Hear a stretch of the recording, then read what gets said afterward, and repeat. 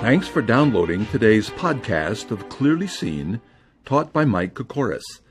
I think you're going to enjoy what Mike has for you today. And if you're ever in the San Fernando Valley area of Los Angeles, we invite you to Lindley Church. Mike would love to meet you personally and answer any questions you have. Feel free to email your comments and questions to michael@kokoris.com. Now, let's hear from Mike. The Bible repeatedly says, "Fear not." I have been told that it says that 365 times, meaning one for each day of the week.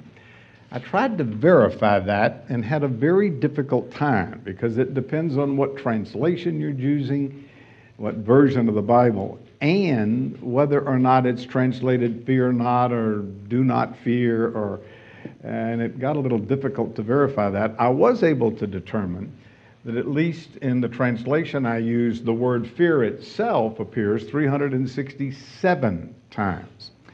So I'm not sure that's accurate, but I suspect that it probably applies. This much is certain. The reality is that we are frequently faced with a fearful situation. And it can range from all kinds of things. It can be something like fear that you're going to lose your job. I think one of the most common fears is our health is affected in some way, and if it's a serious disease, you can't help but fear that maybe it is terminal. You remember being in a fearful situation? How many times? Well, what do you do in that situation? Well, if you know the Lord, know anything at all about the Bible. Matter of fact, even if you don't know the Lord, what do people do when they get in those kind of situations? They pray. Exactly right. Now, let's suppose you prayed and the Lord answered and you got delivered out of that fearful situation. Then what do you do? You thank the Lord, right? All right. There is a psalm where the psalmist was in a fearful situation. He undoubtedly prayed, and the Lord delivered him. It's a very interesting situation, I might add. We'll get to that in a minute. And he then wrote a psalm to praise the Lord. But he did something else besides just praise the Lord. And it's that something else that I want us to particularly pay notice to as we go through this psalm. So some of what I'm going to say in this psalm, you know, and some perhaps may be a little different. So with that in mind, will you turn with me to Psalm 34, the 34th Psalm. Now, while you're turning to that passage, I want to point out that there is in the Psalms sometimes a little notation before verse 1. That is called a superscription. In some cases, it simply says a Psalm of David, as it does, for example, in Psalm 35. Sometimes it doesn't have a notation at all. Psalm 32 says a Psalm of David, a contemplation. But Psalm 34 says a Psalm of David when he pretended madness before Abimelech, who drove him away, and he departed. Now, what is that all about? Well, before we look at the psalm itself, I just want to comment that scholars grapple with those little statements. Most Bible-believing scholars say they are probably not inspired, but they are very ancient, according to the manuscripts that we have, and they are probably accurate. So most would say that this is a hint as to what's going on in the psalm. So I just want to point that out. The second thing I would say about this psalm in general, and you can't tell this by reading it in English, but if you read it in Hebrew, you will notice that every verse starts with a different letter of the Hebrew alphabet. There are 22 letters in Hebrew, not the 26 we have in English, and each verse starts with a different letter, and it goes straight through the alphabet. Now, it leaves one of those letters out, and then the last verse doesn't fit that. Now, that little literary technique is called an acrostic. So, for whatever it's worth, I thought I would mention the superscription and the acrostic. But what we are most interested in is that's the way he says it. Perhaps that's why he said it, but what does he say? Well, basically, this passage tells us two things. And the first thing it does is it simply talks about praise. So let me start with the first part of the passage and talk about praise for a second. Look, for example, at verse 1. He said, I will bless the Lord at all times. His praise shall be continually in my mouth. My soul shall make boast in the Lord. The humble shall hear it and be glad. Oh, magnify the Lord with me, and let us exalt his name together. Now, there's more which we'll look at in a second, but let me just pause here and say, he starts out saying, I will bless the Lord, meaning I will praise the Lord. Remember, he says that. His praise shall be continually in my mouth. Now, that little superscription indicates that perhaps this is when he feigned madness. Now, that's a reference to a passage in 1 Samuel chapter 21 where David was in fear of his life. And he ran to a Philistine king. Now, the Philistines were the enemies of Israel.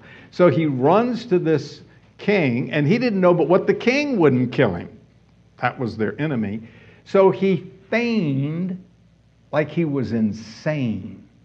He scratched on the door and let his saliva run down his beard.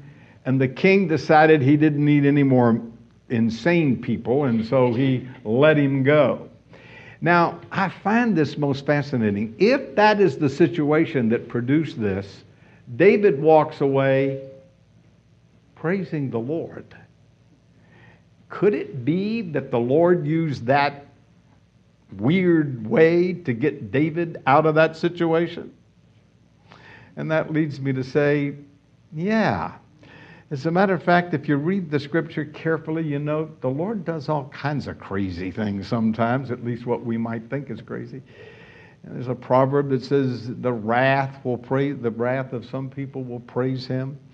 A prostitute in Jericho delivered the spies. I mean, it gets real crazy sometimes. So the Lord could even use you acting like you're nuts. And anyway, if that's the backdrop, and I think it is, then he says, you know what? I'm going to praise the Lord.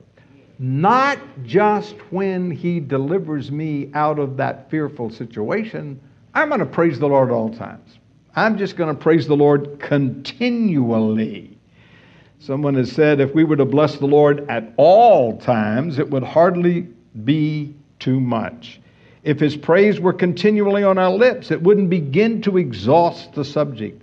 No human tongue could ever be able to thank God adequately throughout all eternity. To that I say, amen and amen. But what I want to focus on, at all times. Can you praise the Lord when you are delivered? Easy. How about when you're not? I had an experience this week that sort of really drove this home to me. Somebody called me and asked me to visit somebody in the hospital.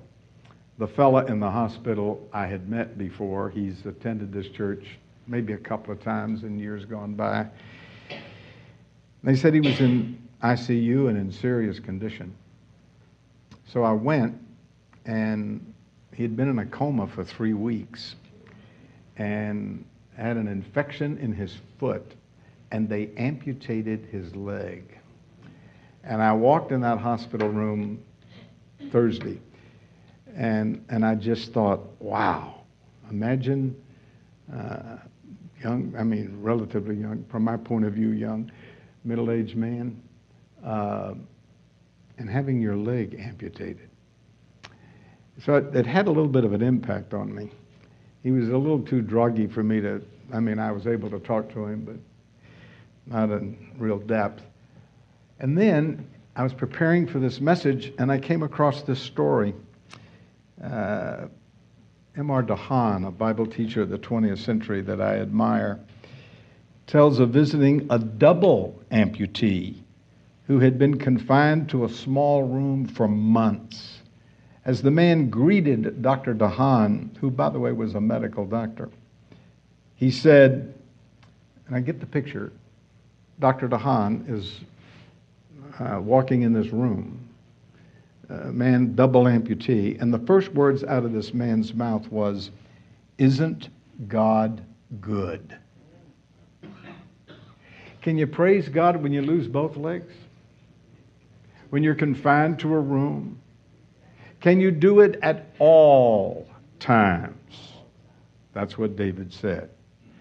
Dr. DeHaan's comment was, here was a man completely bedfast, deprived of almost everything, and he still had the joy of the Lord, and his lips were filled with praise. His entire conversation exhibited a spirit of the psalmist who declared that he would bless the Lord at all times. Wow. I think this is one of those cases where I should say amen and we go home and practice just for a week. You got it? What a lesson. But what fascinates me is verse 2. He says, my soul shall make its boast in the Lord. The humble will hear it, and they will be glad. So he begins by saying, I'm going to praise the Lord, but he very quickly morphs into, and I'm going to tell other people, and the humble are going to hear it, and they are going to be glad. I'm going to bless other people because I bless the Lord. And notice it says the humble. You can praise the Lord, and some people scoff at you. You ever had that happen? You ever talk about the Lord and have people mock you or scoff you, or at least look down upon you? Well, those are the proud, the narcissist. According to the scriptures, the fool has said in his heart, there is no God. They aren't giving God credit. They're practical atheists, so to speak.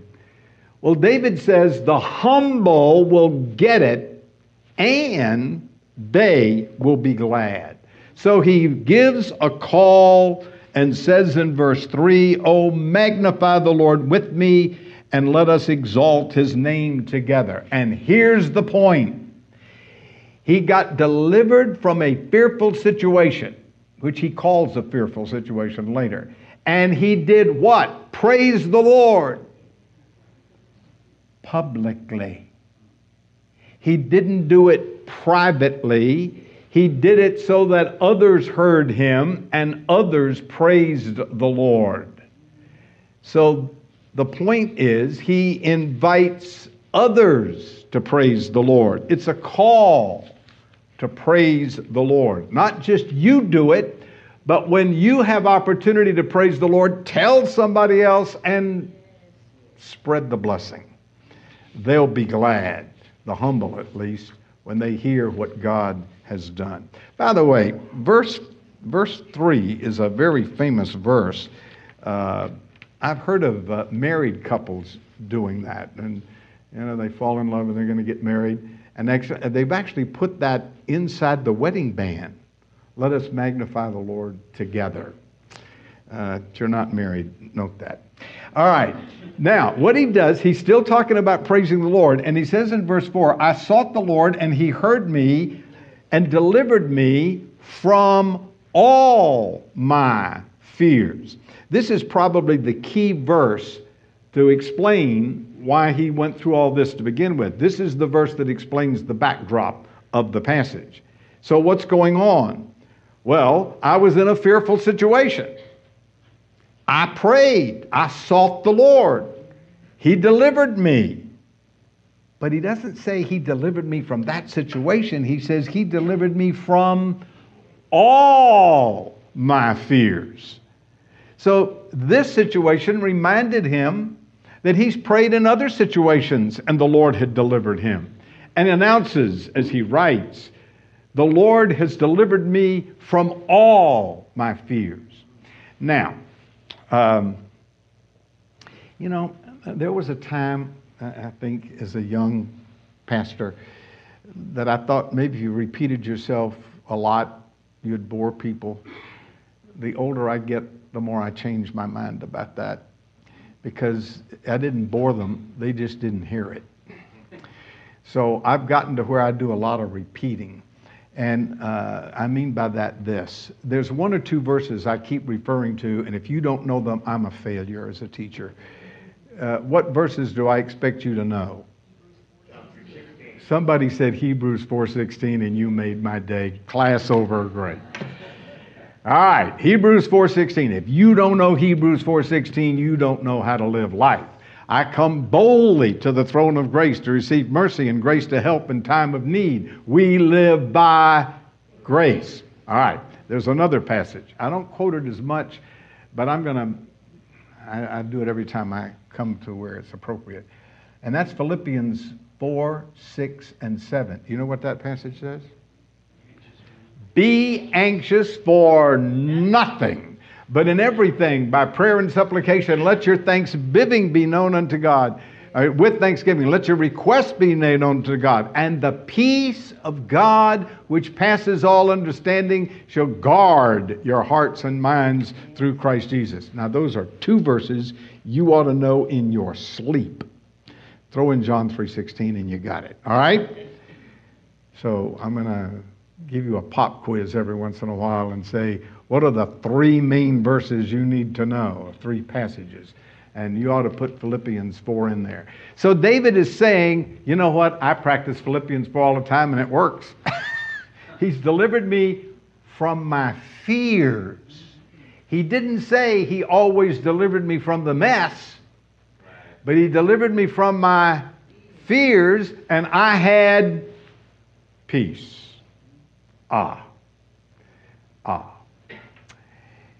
As I understand it, Abraham Lincoln didn't go to church very much. But according to what he said, he had a Bible beside his bed and he read it every day. So I understand that during the critical years of the Civil War, if you opened his Bible, it would fall open to Psalm 34. And if you looked at the page, there was a smudge and a finger mark indicating that he read verse 4. Interesting. I sought the Lord, and he heard me and delivered me from all my fears. Then he says, they looked to him and were radiant. Their faces were not ashamed. Look at this. He goes back and again involves others. So I'm going to entitle this whole first section not just praise, but a call to praise. He's praising and inviting and exhorting others to praise. And he says, let me tell you, they looked to him, not just me, they looked to him, and they were radiant. Remember earlier he said they were glad? Now he says the gladness was on their face. Moses went up to Mount Sinai and met with the Lord, and he came down and his face shone. Let me ask you a question. You ever met anybody and you just knew by their expression they were believers? Yeah. Patricia and I were talking about that the other day. Met somebody and just said, that guy's a believer. Matter of fact, I was in the hospital the other day with Pastor Mercado, and we were out in the waiting room, and somebody stopped and said, excuse me, are you Christians? And I said, guilty as charged. Happened to be a pastor who has just come to California. At any rate, they ought to be able to tell. Amen? Whether radiant on your face, they ought to be able to. We are different. If you've got peace and joy in your heart, which you ought to have if you're walking with the Lord, there ought to be something different about us. Now, we just don't walk around with a gloom face. Now, that isn't to say there aren't sad moments. I just had one. But it is to say there is peace in the midst of the fear. In the midst of the trial, He delivers me from all my fears. I heard a story of an older lady who boarded a bus, and there was sitting across from her a man, and they engaged in conversation. And then she said to him, "Are you a minister?" And he said, "No, but I love the Lord. Why do you ask?" And she said, "Because you have a Bible face." I don't know what a Bible face looks like, but I love it. We need a Bible face, right? Amen. There's the joy of the Lord in your heart. It ought to show on your face. So he says in verse 6, "This poor man cried out, and the Lord heard him and saved him from all of his trouble." Now, poor here doesn't mean he didn't have any money. It means he couldn't save himself. He says he was helpless and hopeless. He was poor. He didn't have the strength or the wherewithal to get out of the trouble. And the Lord did it. As a matter of fact, he says in verse 7, "The angel of the Lord encamped round about those who fear him and delivered them." Now, in other words, he's just saying, the Lord delivered me, and he says in verse 7, "The angel of the Lord delivered me." Now, I don't have time to go into a lot of detail with this, but the little expression, angel of the Lord, clearly in some passages in the Scripture refers to God Himself. And because it refers to the Lord, and He's standing there, scholars have concluded that's a pre-incarnate Christ. It's Christ appearing as an angel. Now, there are some times when the phrase angel of the Lord appears, and it's not the Lord. But very often it is the Lord. And so he says, "The Lord delivered me." But I want you to see the way he said it. "The angel of the Lord encamped all around those who fear him and delivers them." He encompasses all around me. He's using a military metaphor and saying it's like the Lord's army marched up and surrounded us and delivered us. I've had a similar experience that once. One of the times I was in Israel, we pulled up to Samaria, which is not, was in Israeli territory, but one of the trouble spots. And the bus stopped, and there wasn't anybody else in the parking lot but us. And immediately, the Israeli army showed up with machine guns on the back of their jeeps just to protect us. And I felt safe. Well, that's sort of what he's saying. The Lord surrounded us. He encamped us. He was all around us. The Lord is there. Some ingenious Bible student said, according to the Scripture, He is before us, Isaiah 48, behind us, Isaiah 30, to the right of us, Psalms 16, to the left of us, Job 23, above us, Psalm 36, His everlasting arms are beneath us, Deuteronomy 33, and the Holy Spirit's in us. He has encompassed us. He has surrounded us. He's there. I think today we would simply say He's our bodyguard. He protects us. So look at verse 8. "O taste and see that the Lord is good, and blessed is the man who trusts in Him." Now, he keeps in this passage, he weaves back and forth between himself and to others, and he involves others again. And he's saying those who trust in the Lord experience genuine happiness. But what I like is he said, "You taste the Lord and see if He's not good. Blessed is the man who trusts in Him. Happy is the man who trusts the Lord. Taste and see if the Lord is not good." Did you ever taste something? You wanted to Tastes so good you wanted to share it?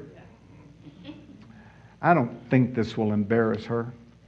But I was looking at this today, this week, and I thought, boy, I got the perfect illustration for that. Esty, a matter of fact, I almost decided not to tell you this. I don't know whether I should tell you this or not. This is one of my secrets.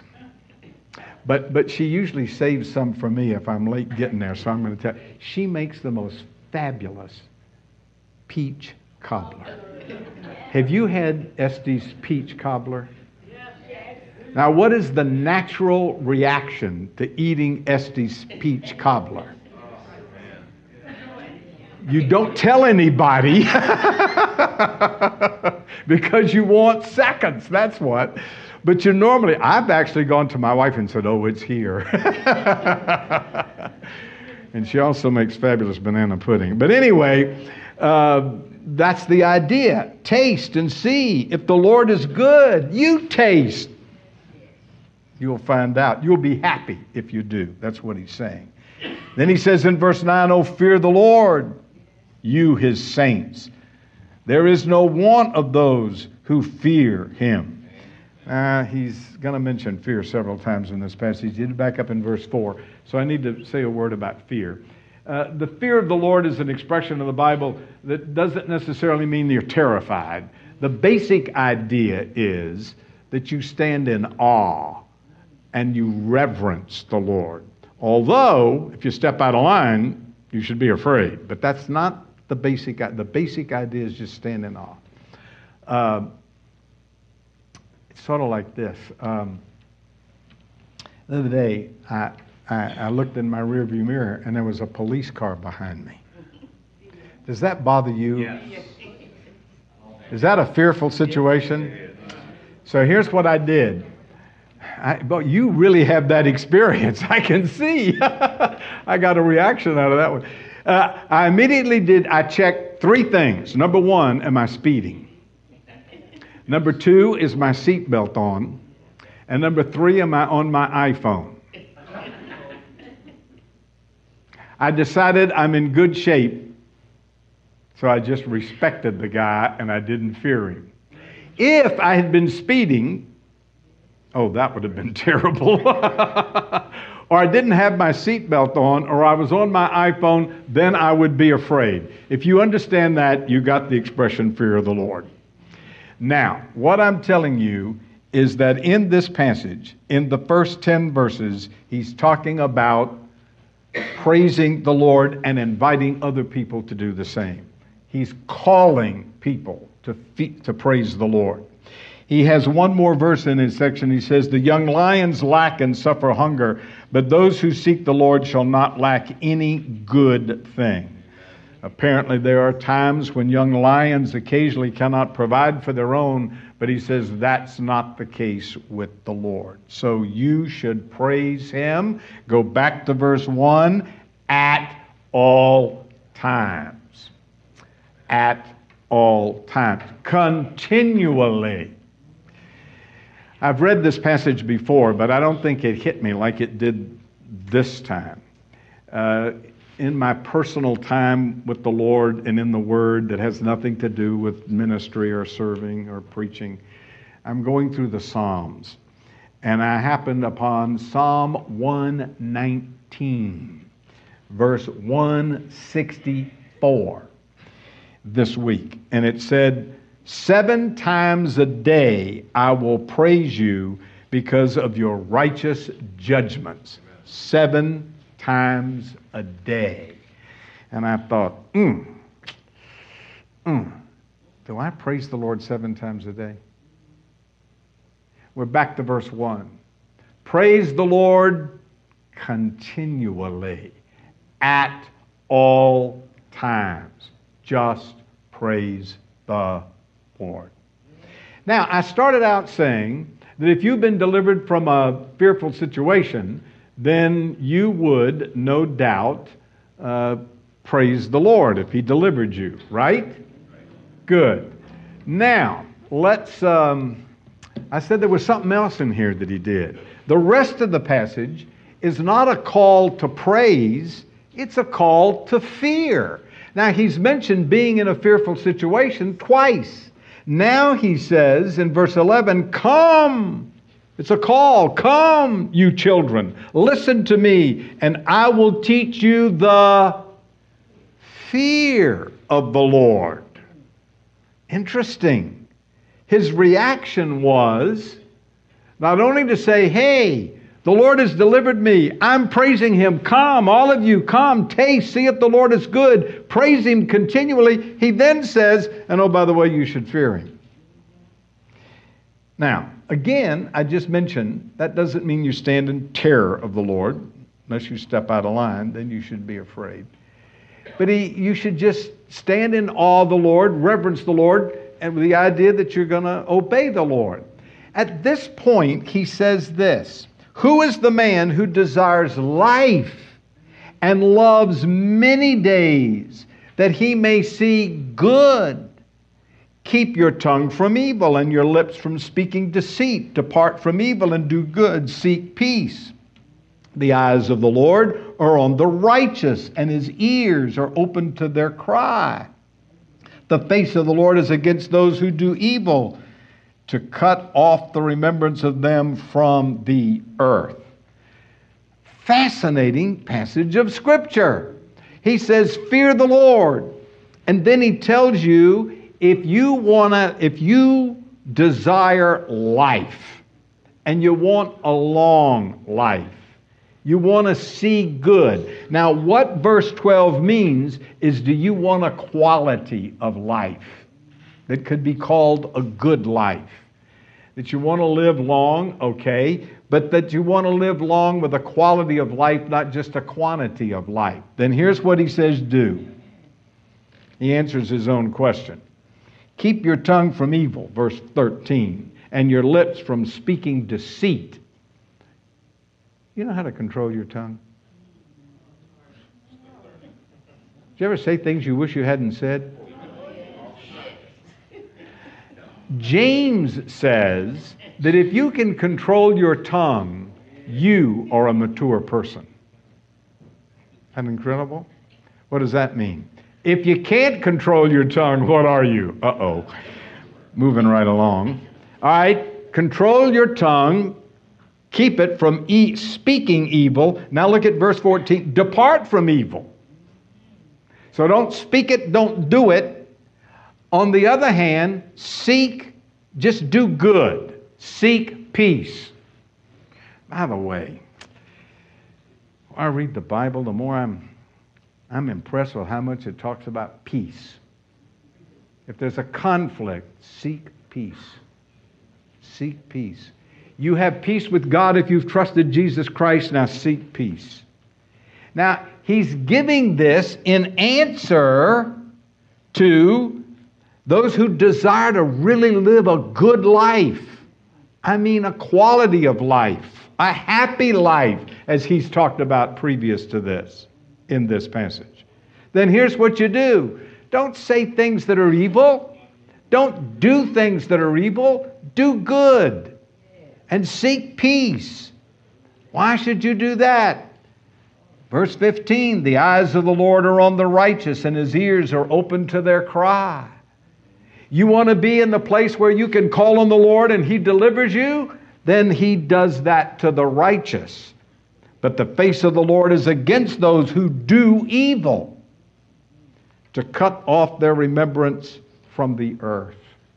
So the whole point now is fear the Lord. And fearing the Lord means I'm going to not speak evil, do evil. I'm going to do good, and I'm going to seek peace. That's what he says. Now, what really fascinates me is that Peter quotes this passage.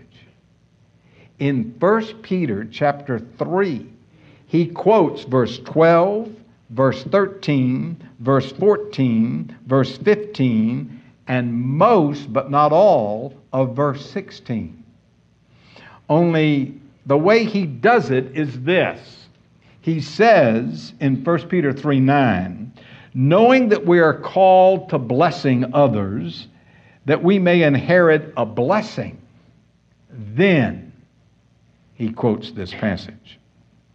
So he says, don't return evil for evil. If you're reviled, don't revile again. Rather, bless people. Do good. And he gets it from Psalm 34. So here's what David says.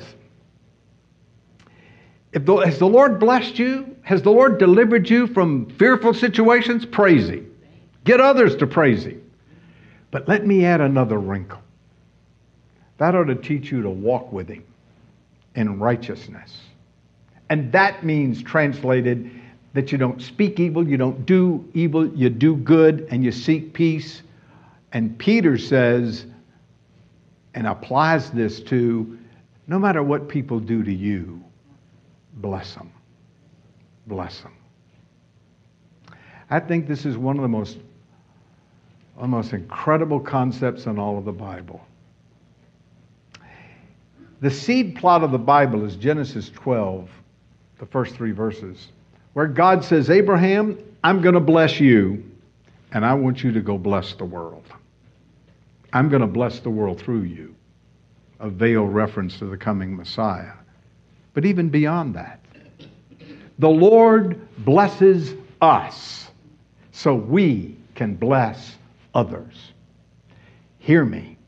That is what's missing. So the Lord answers our prayer and the Lord delivers us. And what do? We praise Him. Good for you.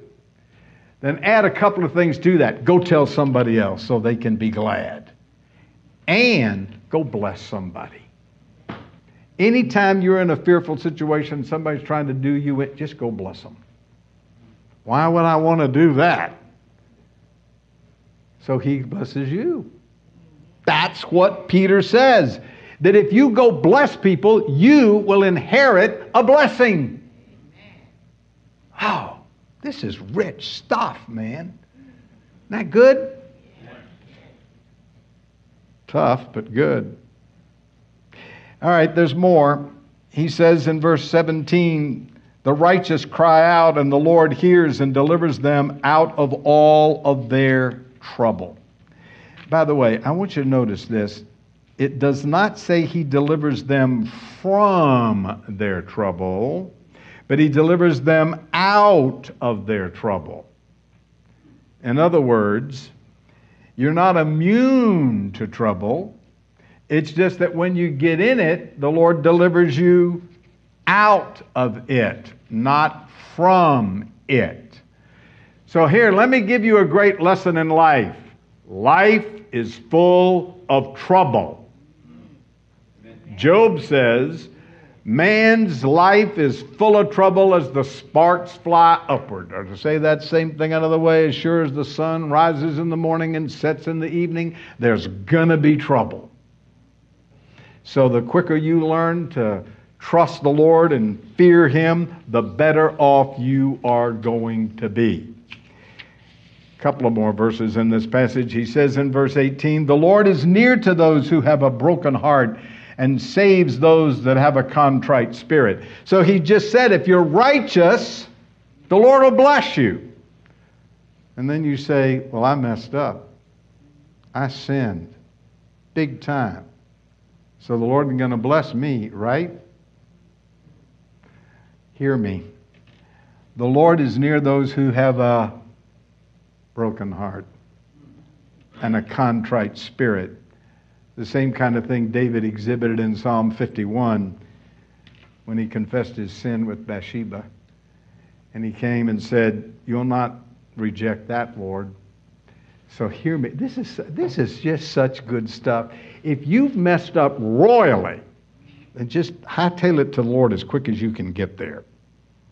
Because He's touched by people who have a broken heart and a contrite spirit. Wow. He says in verse 10, many are the afflictions of the righteous, but the Lord delivers them out of all of them. He guards them, all of His bones, and not one of them is broken. Oh, that's an interesting verse. The idea is that there's some cruel oppression and yet He will not allow your leg to be broken. So there may be some oppression and suffering, but there's a limit.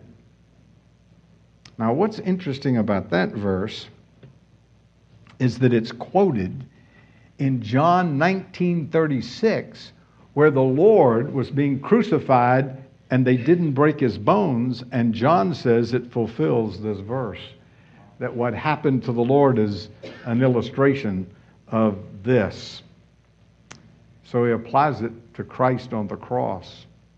And he ends the passage with two more verses saying, "Evil shall slay the wicked, and those who hate righteousness shall be condemned. The Lord redeems the souls of His servants, and none of those who trust in Him shall be condemned." So, I've slid through the last part of this passage rather rapidly, but the point of the passage is this. Matter of fact, the point of the whole chapter is this. I just got delivered out of a very fearful situation. And so here's what I did. I praised the Lord.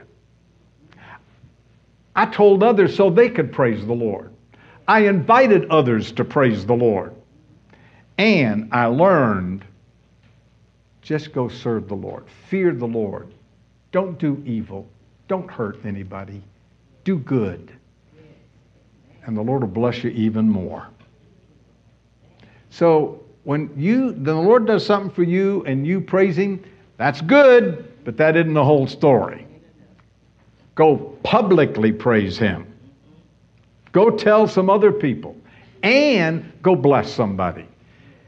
In short, if the Lord has blessed you, then you go bless somebody else.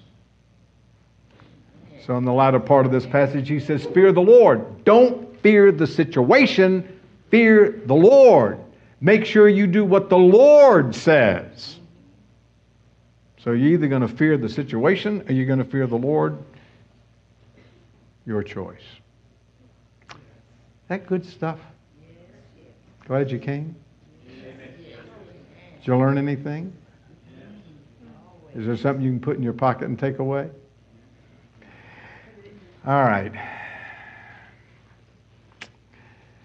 I want to tell you what I took out of this. A couple of things. One of which is, I walked away from this passage thinking, you know what? The Lord hears the cry of His children. I was in this terrible, terrible mess, and I cried, and the Lord delivered me. The Lord blessed me. And I'm thinking, isn't that just like the Lord? The Lord blesses us. Now, you'll forgive me if I make the parallel. But seriously, it's the best illustration I can think of. Isn't that just like a mother? What's the characteristic? A mother hears the cry. I remember many years ago when I heard a mother say, oh, the baby's crying, but that's not serious. I said, the baby's crying. How do you know that? She knows. Right? Mother knows. I learned, you know. The Lord knows. The Lord knows. There was a man who took a tour to a large sheep ranch in Australia at shearing time. During the visit, the guide took a baby lamb and placed it among the thousands of other sheep. It was a very noisy ordeal. But that little lamb started crying. And across the pen, through all the noise, the mother of that little lamb heard the cry and made her way. Despite the noise and confusion, she heard the cry of her frightened offspring. And the author writing the story said, don't you imagine the object of God's special care is ever beyond the reach of His attention. The Lord hears the cry of those who are His children, and He comes to their aid. This passage says, the Lord hears. The Lord hears. But I walked away with something else from this passage. And that is, I was struck over and over with how this ought to affect other people. I mean, how many times did I say that? How many times does David say it? Hey, come, let us magnify the Lord together. You, bless the Lord. You, fear the Lord. So our joy ought to be apparent to others, not just because we talk about it. He goes so far as to say in verse 5, it ought to radiate from your face. You ought to have a Bible face. So just praise the Lord all the time. Fear the Lord, meaning trusting in every situation, all the time. And let your light shine on your face, out of your mouth, and by your actions. Just shine so that others can enjoy the Lord. Ellie Maxwell tells the story of a group of prospectors who began a long, wearisome search for gold. The expedition was so difficult that several of them died. Discouraged, they started back. They stopped at a creek, and one of them casually picked up some rocks from the flowing stream, and he called to his buddies, and the two of them discovered that they had accidentally found gold. They panned for the rest of the afternoon. They found several nuggets. The next day, they worked at the site, and they found many more nuggets of gold. We just got rich, they shouted. Then they vowed that they would not say a word to anyone else. They went to the nearest town for supplies, and on their return, others followed them. And all told, eventually there was $30 million worth of gold that was mined out of that area. The original group of men had discovered the site and not told a single soul of their discovery. And so they asked those that followed them, how did you know? How did you know? And they said, your beaming face betrayed your secret. If you learn the lesson of this psalm, the expression on your face, the words out of your mouth, and the way you live your life will betray your secret. Father, you are so good to us. Thank you for your faithfulness to us. Thank you that we can call on you in fearful situations, know that you are there, that you surround us. And Lord, we confess we don't praise you enough. But thank you. Thank you for giving to us your great grace and faithfulness. In Jesus' name, amen.